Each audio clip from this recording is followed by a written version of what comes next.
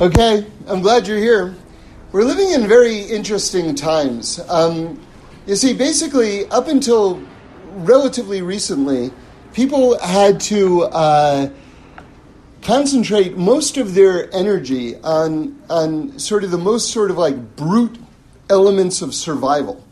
So just think about it back in the day. People were running from predatory animals and things like that, or just trying to eke out some sort of sustenance, some sort of food to eat. And today, there's certainly dangers, and there's certainly privation. People have needs that aren't met. All that's true. But I'm just trying to get a big picture, the scale of our needs today versus what they were, even just a few hundred years ago, or even less than that, and for most of history, is that most of human life force was focused on just getting through the day, just surviving. And now it's different. And this is one of the reasons, well, I'll just give you an example. About a week ago, it was kind of late at night. There's a big 24-hour supermarket chain here called Ralph's. And Ralph's it's like a palace, actually. It's a palace of consumer delights. I mean, today we call it a supermarket, but it is not a supermarket. It is a palace of consumer delights. I don't know how else to describe it. We've grown very used to it, but I have this I've walked in, hundreds, maybe thousands of times into this place, but somehow, the last time I walked in, it was kind of later at night, it was empty, and I just kind of walked in like I was walking into a room of my house, which it is not, but somehow that's just how I perceived it. And I thought, look at what is available to me. All of this produce, all these packages of everything, and I can afford everything in this place. Every single thing is just a few dollars. You've got thousands of items, all just a few dollars. I can buy any of it. Now you have to understand, kings did not have the selection that we have today. Kings. I'm talking about people who raised up armies and killed hundreds and thousands of people, right? That they didn't have what each one of us has today walking into a Ralph's. Well, this has produced a bit of a crisis, an existential crisis. And what I mean by that is because up until now, we've been so focused on using all of our energy on the barest forms of survival that now all of a sudden we've been blessed with all of this time and all of this wealth, relatively speaking, because most people, they don't have to live in a fancy house or even own a house or anything like that, can afford any of these things. So all of a sudden, you have people kind of like wondering, well, if I'm not just supposed to fend off wild beasts chasing me or Huns trying to, pillage, and if I have basically more or less my next meal, more or less all the time, then what am I supposed to be doing with my time? Why am I here? What is all this for? So let's just review for a moment. What I'm saying is that there's this historic shift to the bigger questions of life on a wider scale because the mechanics of survival have changed, right? It's sort of like the body, more or less, is safe now. And now all of a sudden the voice of the soul can be heard more loudly. And that makes sense. As we move closer to this evolution that the world is in, and as it's evolving toward perfection, where the soul of the world will become readily apparent, right? And the meaning of life, the meaning of all this will become more readily apparent. And since we have a piece of God inside of us, that's our soul, all of a sudden it's getting kind of like the acoustics are improving, right? All of a sudden we can hear our souls better.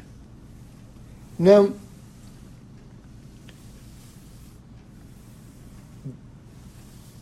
I want to tell you a story that happened to me this week. It's a true story. Like I said, it happened to me, so I know it's true. So I have a friend, and I had to give him a name, so let's call him Don. His name isn't Don, but I don't want to use anyone's real name here. So Don has a friend. Let's call him Bill. Don and Bill are friends, okay? So Don, who's a longtime friend of mine, and we learn together once a week. We have this like little kind of talk that we do, and some other people come, kind of more geared toward kind of industry people, so Hollywood industry people.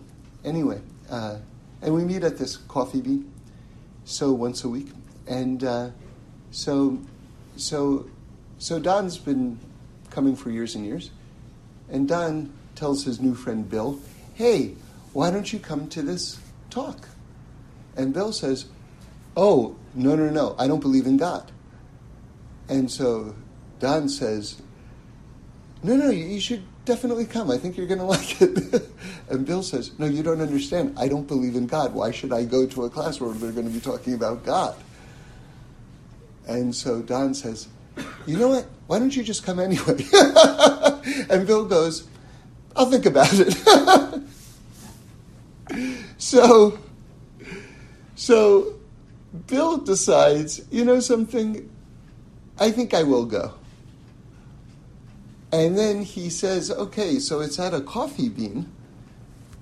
You know, there are a lot of coffee beans. They're like Starbucks, if you don't know the chain. So he goes, let me look up the one to make sure that I have the right address for it.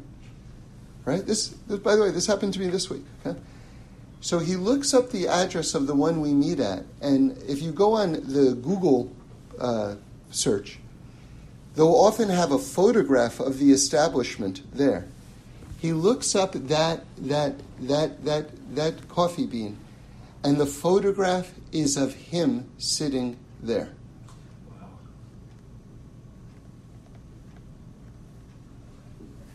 It's crazy, right? Now, how did that happen? Okay.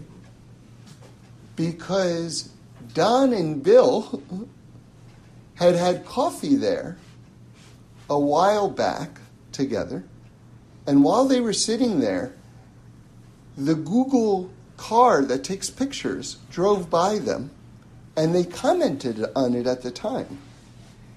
And while they were talking, they said, Bill said, I think I would believe in God if he just showed me a sign.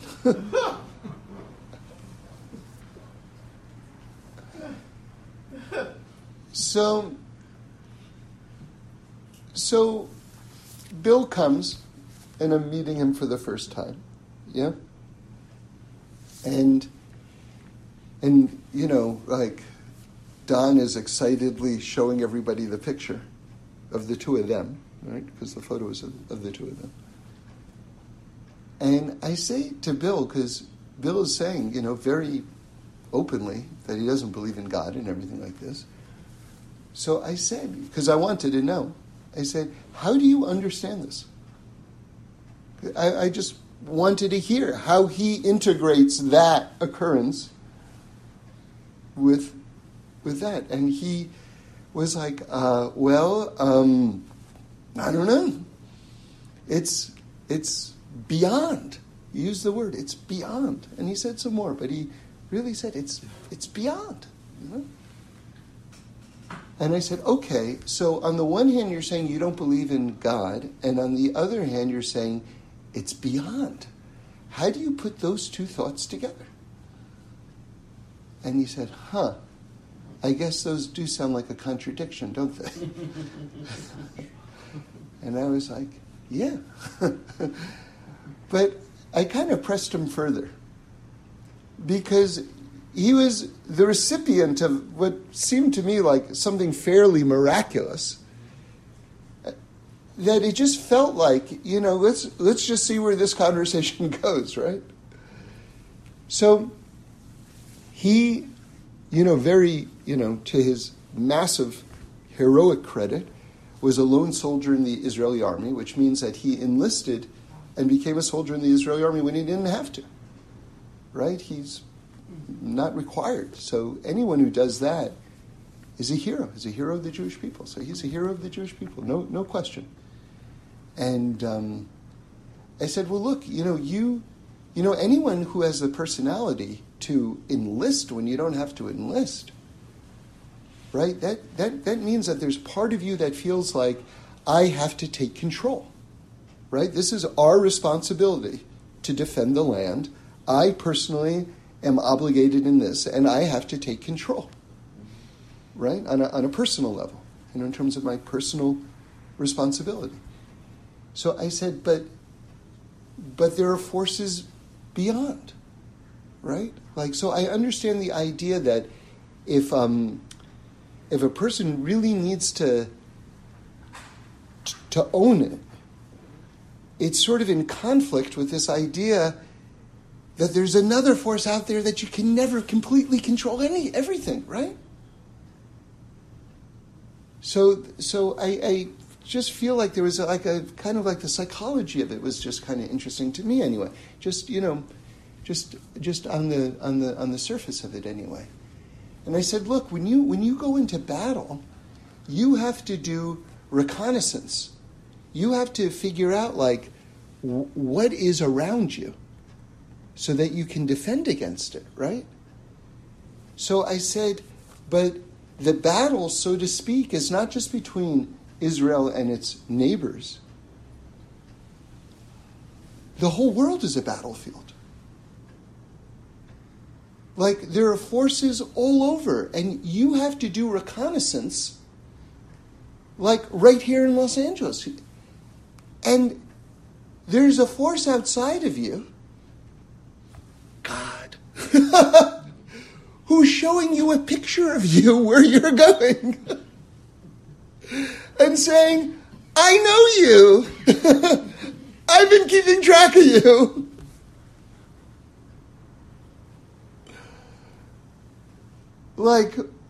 What about that? So he says, I have a big issue with the fact of God's hiddenness. Why is God hiding? Meaning, with all the stuff going on in the world and things like that. And I said, back to him, I said, imagine you're on your wedding night and you hide from your bride. I said, do you want her to find you? And he said, on my wedding night? Yes. I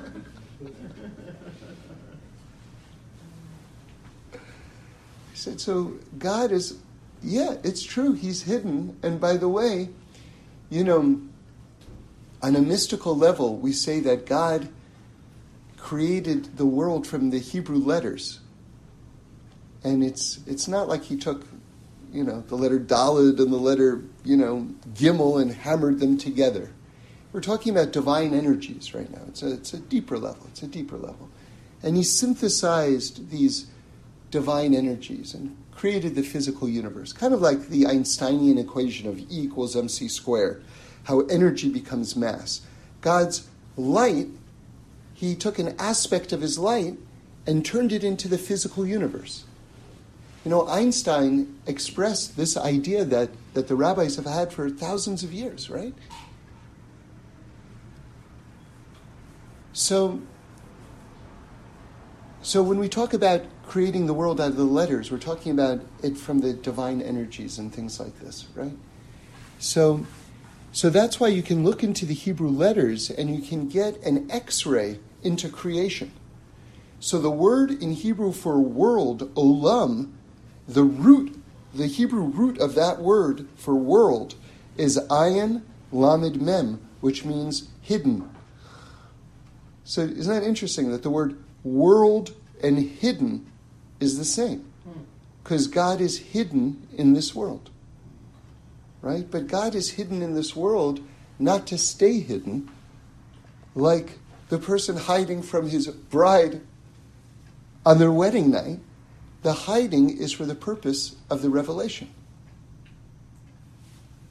That's our role. Our role is to reveal what's there. See, it's very important because people who don't really think about these things that much and don't have much of an understanding of it, they kind of think that through my belief, through my prayers, I will manufacture the existence of God. But God's already there. Whether you believe in him or not, whether you accept it or not, if you hotly deny it, doesn't make it any less true. God's already there. Our job is just to reveal his presence. And how do we do that? We do that through loving each other, basically, by keeping the Torah mitzvahs. That reveals God's presence in this world. I'll tell you, we just learned about Shemitah. Shemitah means that you work the land for 6 years, and on the 7th year, you let the crops rest. Okay? And you let the land rest, better put. Okay? By the way, there's a wonderful macro structure that I'll just tell you. I'll just go quickly through it because I want to tell you a miracle story from the last conflict between Israel and Gaza, okay, that had to do with Shemitah, with the theme of revealing, okay? In fact, why don't I just tell you that? Otherwise we'll get off track. We're about to go into the structure of the universe. Let's just pull back. Okay, what happened was, during this conflict, there was the Shemitah year was about to come up, which means that you can't till the land for that year. So what the Jews of this particular moshav, this particular settlement did, which was an agricultural settlement, was they harvested land, much more land than they normally would, knowing that the following year they're not going to be able to work the land. And because they harvest in an area, because of the Shemitah year, only because it was the Shemitah year coming up, because they harvested part of their property that they normally don't touch, they revealed a tunnel that the Gazans had dug underground to send soldiers and to create a massacre in that village. And it was only because the Jews of that settlement kept the laws of the Shemitah year, of letting the land rest in the 7th year, that they harvested the crops early, and a tunnel was revealed. Here you see, like, the amazing wiring of the mitzvahs and the universe, that there are connections between doing particular mitzvahs and other things becoming revealed in the world that isn't intuitive. Right? So lives were saved. Lives are absolutely saved because of the Shemitah year. Amazing. That's an amazing thing. Okay? So I want to make this side point, but I want to get back to the whole idea of just understanding why we're here and just grappling with the existence of God and things like this, okay? So you have 6 days of the week, and then you have the 7th day of the week, which is Shabbos. So 6 and 1, okay? Then you have the 6 years that you work the land, and then the 7th year you don't work the land. 6 and 1 again. But now instead of days, we're talking years. Then you have the 6,000 years of creation and the 7,000th year of creation. Again, 6 and 1, the Messianic period. Do you see how that works? And then Kabbalistically speaking, you have the lower 7 sfirot. You know, they call it the Zion Tachtonim, if you want to get fancy about it. So you have the 6 lower spheros, and then the 7th, Malchus, 6 and 1 again. So you see this pattern is very, very cosmic, and it permeates not only time, the days of the week, but space, the land, and soul, the sfirot, the energies of creation. Amazing, amazing thing. There's this rhythm to creation. It's a rhythm. And by the way, we mentioned, I think, last week in the Kuzari that one of the arguments that all of humanity came from a common ancestor is the fact that all over the world, different cultures have 7-day weeks. Why would you have a 7-day week? Why pick 7? Have no weeks, or have a one year. You can see the rotation of the earth around the sun, right? Just have 1 year. Why break it down into weeks at all? Or have 14-day weeks, 17-day weeks. It's odd that there's 7-day weeks everywhere. That's odd. That suggests a common ancestor, says the Kuzari. So, but I want to get more into this idea. Let's return back to this idea, which is that historically speaking, we've never had so much time on our hands. I think that this is one of the reasons why there's so many addictions today. There's lists and lists and lists of addictions that people have today. You know why? Lots of time. Lots of time to figure out what am I supposed to be doing with my time. Right? So that's a negative example of it. The positive example is that the soul is yearning to understand more. Okay. So what I want to go into is just this idea that when Moshe shows up to free the Jews, when the time of the redemption comes, Moshe comes and all the Jews are slaves in Egypt. And what does Pharaoh do? Pharaoh increases the amount of work that they have to do. And the Ramchal points out, and it says that they didn't listen to Moshe because of katzar ruach, shortness of spirit. In other words, when the redemption is coming, the Yetzer Hara, the other side, the side that's opposing, good coming into the world. And remember, there's only one force in the world. God is one, right? But another force comes into the world to try to distract people from the opportunity that's available. Tries to keep you very, very, very busy. Okay? So most people are too busy to think about the larger questions of why am I here? And I think this is an even more profound question. Why is there even a world? See, that blows my mind. No one made God create the world. All of us just kind of think, well, here I am, and this is me, and I'm in the world, and of course there's a world. Of course there's a world. What do you mean, why is there even a world? Of course there's a world. Well, why is there a world? Oh, that's an interesting question. I don't know. Well, it seems whoever made the world, whatever made the world, seemed to have put a tremendous amount of effort into it. Doesn't that suggest that there's a reason for it? Can you imagine you elaborately, you handcraft letters from beautiful fine paper, happy birthday, right? And you hang them all over, and you bake cakes and everything like that. And then someone walks in and they say, whose birthday is it? And they say, oh, is someone having a birthday? It's like, well, why did you do this? You think all this was done for no reason whatsoever? Does that make any sense?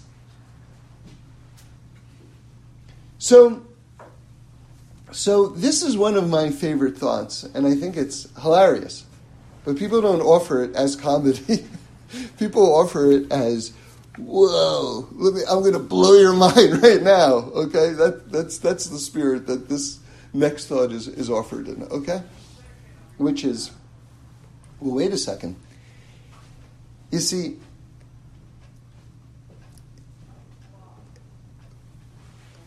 the question is, how did this universe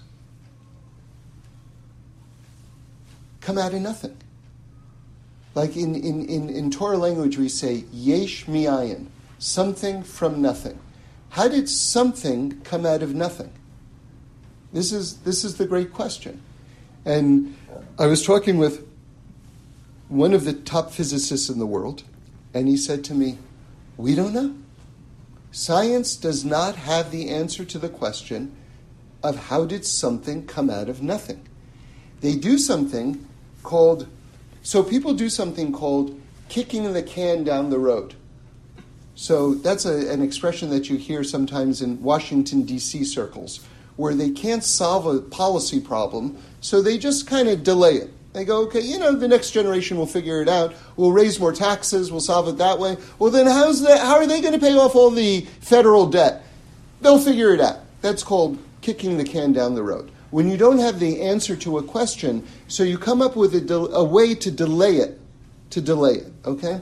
So here's my favorite version of kicking the can down the road, okay? Which is that science today says that the world started from the Big Bang, right? So, and by the way, Torah had this idea thousands of years ago. The idea that the Medrash says that God took a very tiny particle. In the language of the rabbis, they say the size of a mustard seed, which I love because, it's just so like they're talking about advanced quantum physics right now, and they say the size of a mustard seed. And Rabbi Sutton pointed out something that I think is an excellent point that we should bear in mind. This is a great illustration of it, is that the rabbis of old didn't have the vocabulary of modern physics to express the thoughts that they had. In other words, their thoughts were completely Nobel Prize-winning genius thoughts and true. But they're speaking in language like mustard seeds. So if you are unlearned and with a closed heart, you say, they're talking about mustard seeds over here. No, they're talking about astrophysics.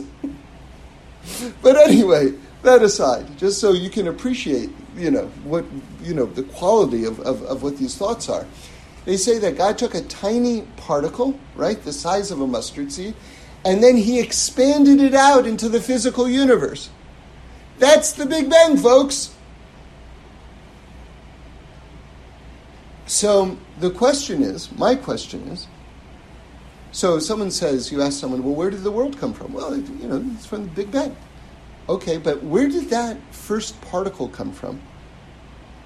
And where did the fabric of time and space to support that come from?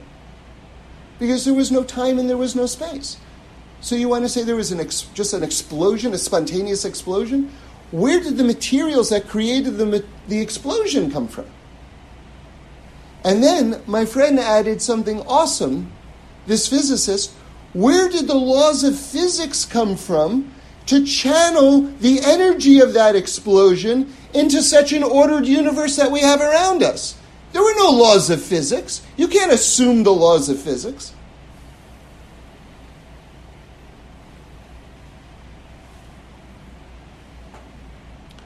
So the answer is, according to science, we don't know.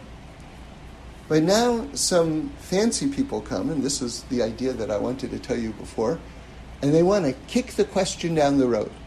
And the idea is to give you something, a thought that's so mind-blowing that you won't ask any questions on it. Okay? So here's the thought.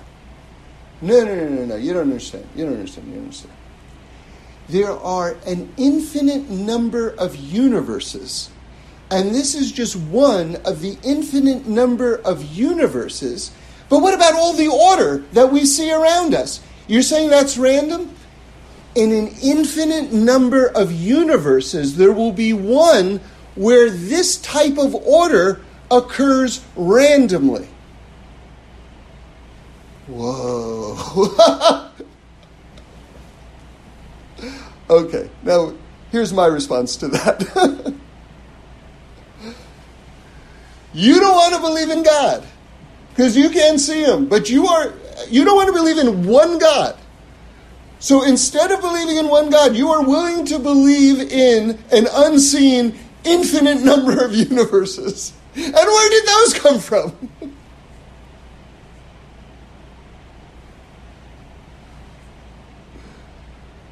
You see, at a certain point, so you say, well, okay, now you got me. I don't know. I don't know. So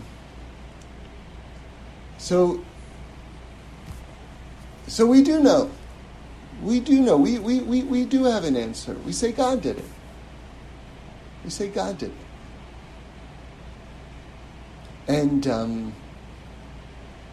And you have, in one explanation, the answer to absolutely everything. I think they call that Occam's razor. If you can have one answer which answers pretty much everything, then it's likely to be the answer. It's a very sort of elegant, that's a Greek kind of idea. So it's funny because when you think about it at length, God is actually the clearest answer. Like you start off thinking, well, wait a second, that seems so abstract and so way out. I don't know if I can believe in that. But once you start broadening your mind and realizing all the different possibilities, you realize, no, that's actually the most logical, simplest answer. Now, keep in mind, I was talking with someone not long ago, and very sincere person, extremely sincere, and really wants the truth, really does, and said, if I can have this proven to me, then I can accept it. And a very intelligent person. And I said to them, I gave them some bad news. I said, listen, God deliberately, by design, created the world, structured the world in such a way where his presence cannot be proven. You will never find your proof. That is by design. That is by design. Because the glory of a human being is free choice. This whole world revolves around free choice. Everything revolves around free choice. And if you don't have free choice, the whole purpose of this entire world has been taken away. But once you choose to see things that way, it will become obvious. Okay, there's still mysterious things. There's still suffering. There's still horrible things that happen. There's no question about it. Things that we can't explain. But we can't make our entire lives rest on those few things that we can't explain. As I love to say over, because I think it's such an important teaching from the Kotzker Rebbe. The Kotzker Rebbe said, I would never worship a God I understood. Because if you completely understand God, then you're also God. So what do you need God for? So do you understand that? One of the things that makes God God is that you don't understand him. And if you completely understand him, he is not God. So one of the preconditions is that you can't understand him. Otherwise, God isn't God. But we're so used to needing everything to make sense to us that to the extent that it doesn't, then, wait a second. But really, what does make sense, I mean, some things, I guess. Right?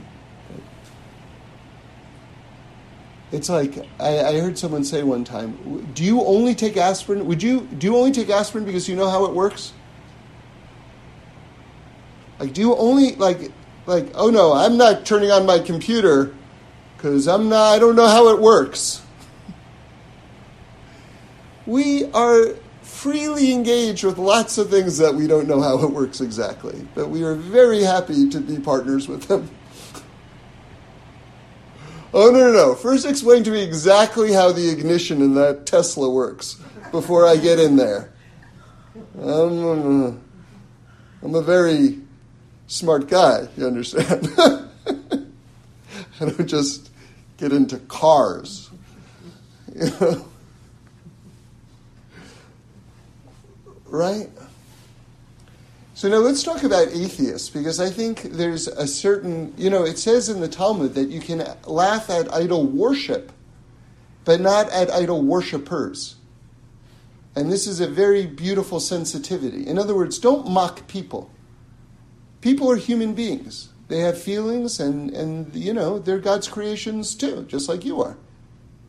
You can't mock people. But if there's an idea that's false, you can mock the idea. Do you understand? But not the person. So not making fun of atheists, but making fun of atheism.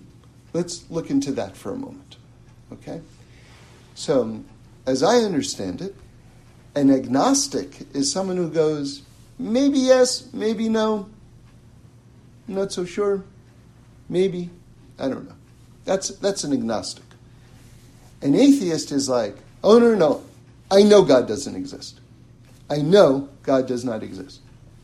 Now, the funny thing is that you can't prove the existence of God. That is by design. That was God's idea. That's not our idea. That's not our failure. That's not God's failure. See, some people think God is weak because if God were stronger, he'd be able to convince me that he exists. So God must be weak. And if God's weak, what do I want to worship a weak God for? Right? Do you hear that? I want to say that again. That's a very, very powerful idea. A lot of people think, they don't know that they're thinking this, by the way, but they do think this.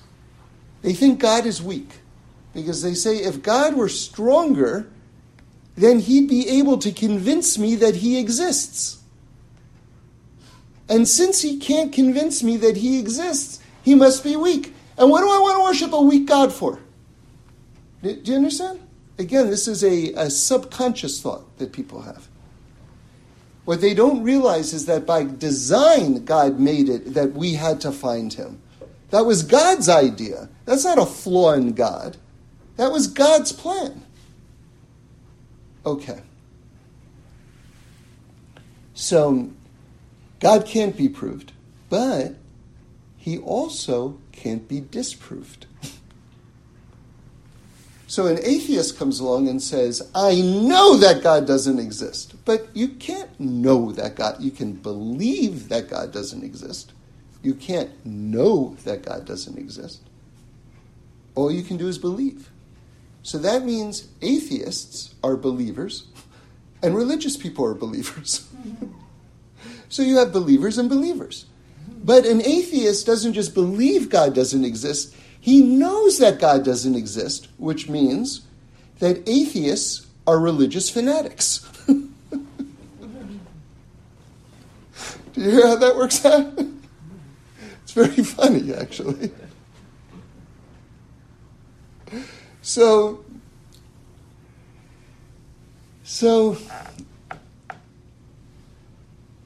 what can we do? What can we do? How are we going to solve this? How are we going to solve this? I would love to see when I asked that person, oh, by the way, so how did that class end up with Bill and Don, our made up names, right? How did it end up? So Bill, the guy who came for the first time, and I asked him all these questions. At the end of the talk, he said, "This was a really interesting class." And then I gave him a hug, and he's like, "Yeah, I think I'd like to come again."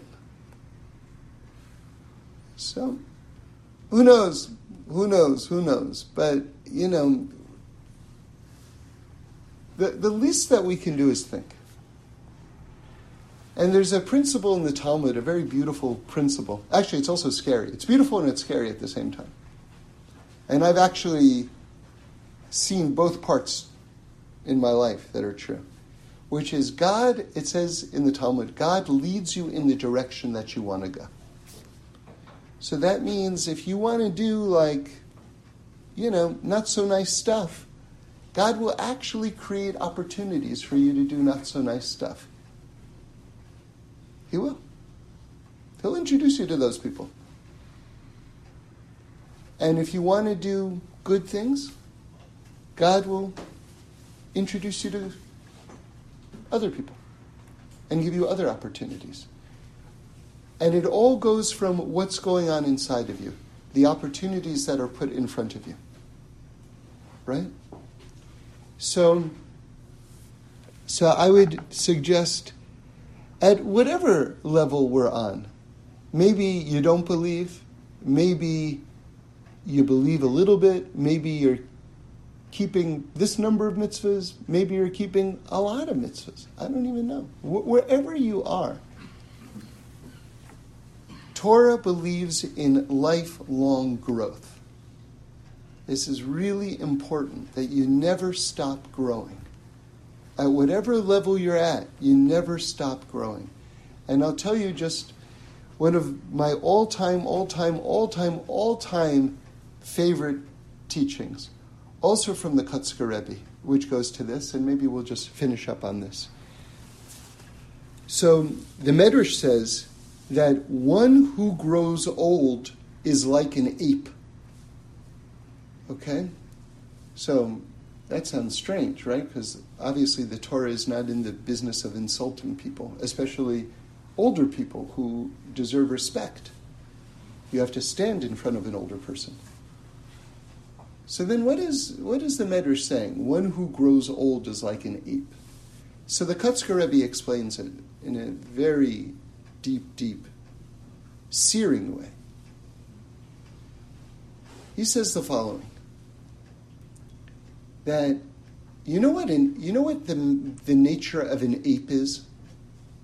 Like an ape is like a gorilla, right? It copies you. It imitates you. And in fact, this aspect of apes is so universal, and this is an ancient teaching already, that in English, if you look up in an English dictionary, to ape, A-P-E, like the verb to ape, actually means to copy.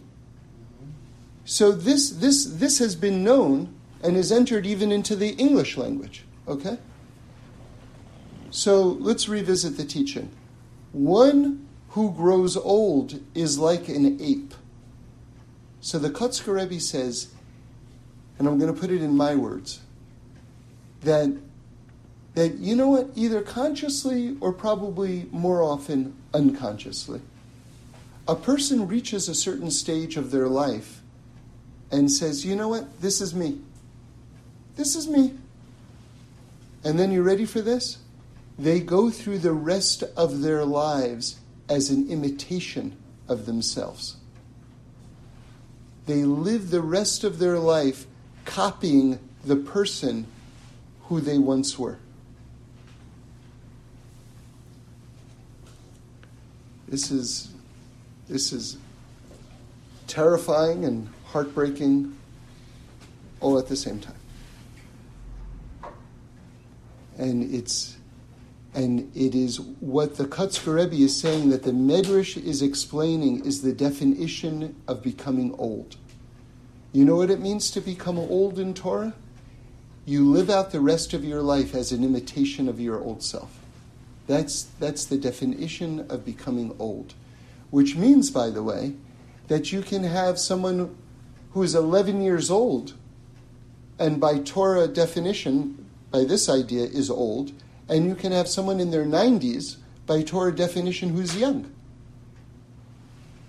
It just depends on how you are meeting the next day and how you are seeing what it means to be alive in this world and what it means that there's even a world. It's a really deep question. Yeah, no. You know? So the question is, how do you relate to someone who's really just absolutely closed off and even anti, in a way, right? So I think it's a giant question.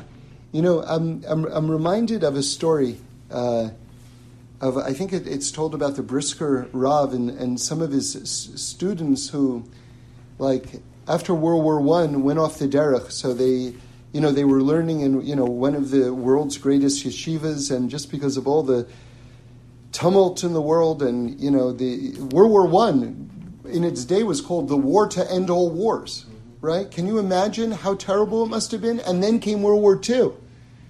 I mean, I think that we're still kind of haven't wrapped our minds around. And then you had the communist, uprising, where something like tens of millions of people were killed. I want to say 60 million. I don't know if that's accurate or not, but tens of millions of people were killed by Mao. Okay, and then you had Stalin's, where we're talking about outside of World War I and World War II. It is ridiculous. Like historians will look back at the 20th century as this blood-soaked clod of time. And we're right in the shadow of it, right? And who knows what's ahead of us, God forbid, right?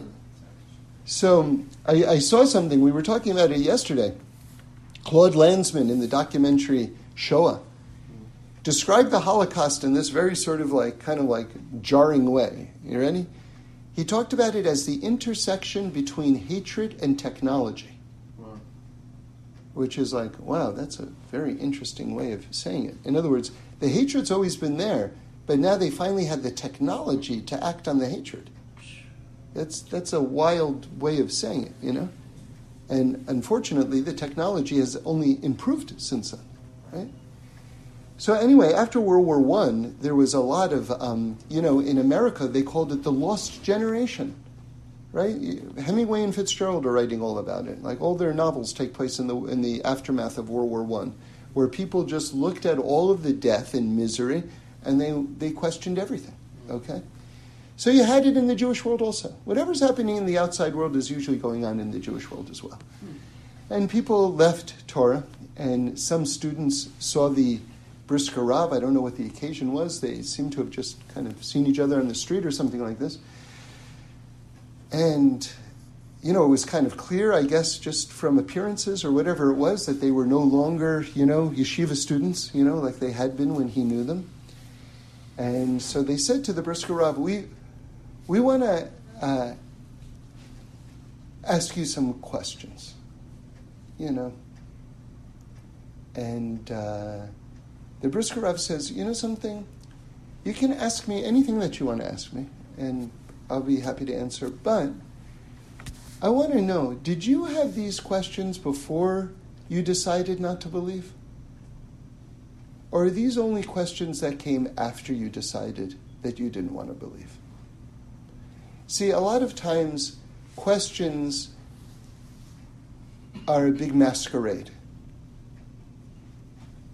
They're not really questions. They're defenses of a decision that's already been arrived at. Which means that at that point, that level of a conversation, the Brisker Rav was, is a very brilliant, holy man, and he understood, if I'm speaking to a closed heart, let's just get that out at the outset. So now it boils down to a person's heart. Is the person's heart closed, or is it open? And the nature of a person in general is to have a closed heart. Forget about all the suffering that people go through and disappointments and heartbreak and everything like that. That stuff just closes a heart further. You understand? We're already starting with the idea of a closed heart. So, you have the classic teaching again from the Kutzker Rebbe. It says in the Shema, right? In the Torah, it says, God says, take these words, right, about the oneness of God, right, about loving God, and put them on your heart, right? Classic teaching. It says, al levavecha. Put these teachings, these words on your heart. So you would say, well, wait a second, on your heart. No, it should say, put these things in your heart. So why is the Torah saying, put them on your heart? It's an odd phrasing. So the Kotzker Rebbe says, I heard Reb Shlomo phrase it this way. He said, let's face it, how often is your heart actually open? So the Torah is telling you, put them on your heart so that at those rare moments when your heart actually opens, the words will be there so that they can drop in and fall into your heart. So then the question is, what creates an open heart? Since no progress is ever going to be made until the heart becomes open. And Reb Shlomo says that the thing is that most people haven't been touched. They haven't had that experiential moment where their heart opens. And it's an experiential thing. It's not usually an argument. It could be a song. It could be some phenomenal, the birth of a child, a sunset, something. But that's usually what does it. And and then you can perhaps create an environment for a loved one where it could happen, right? But it has to be that experiential thing, and it's usually not going to come through any sort of intellectual exchange, because that get back to the Brisker Rav thing. It's just going to bounce off if those questions that they have are really already answers. Yeah.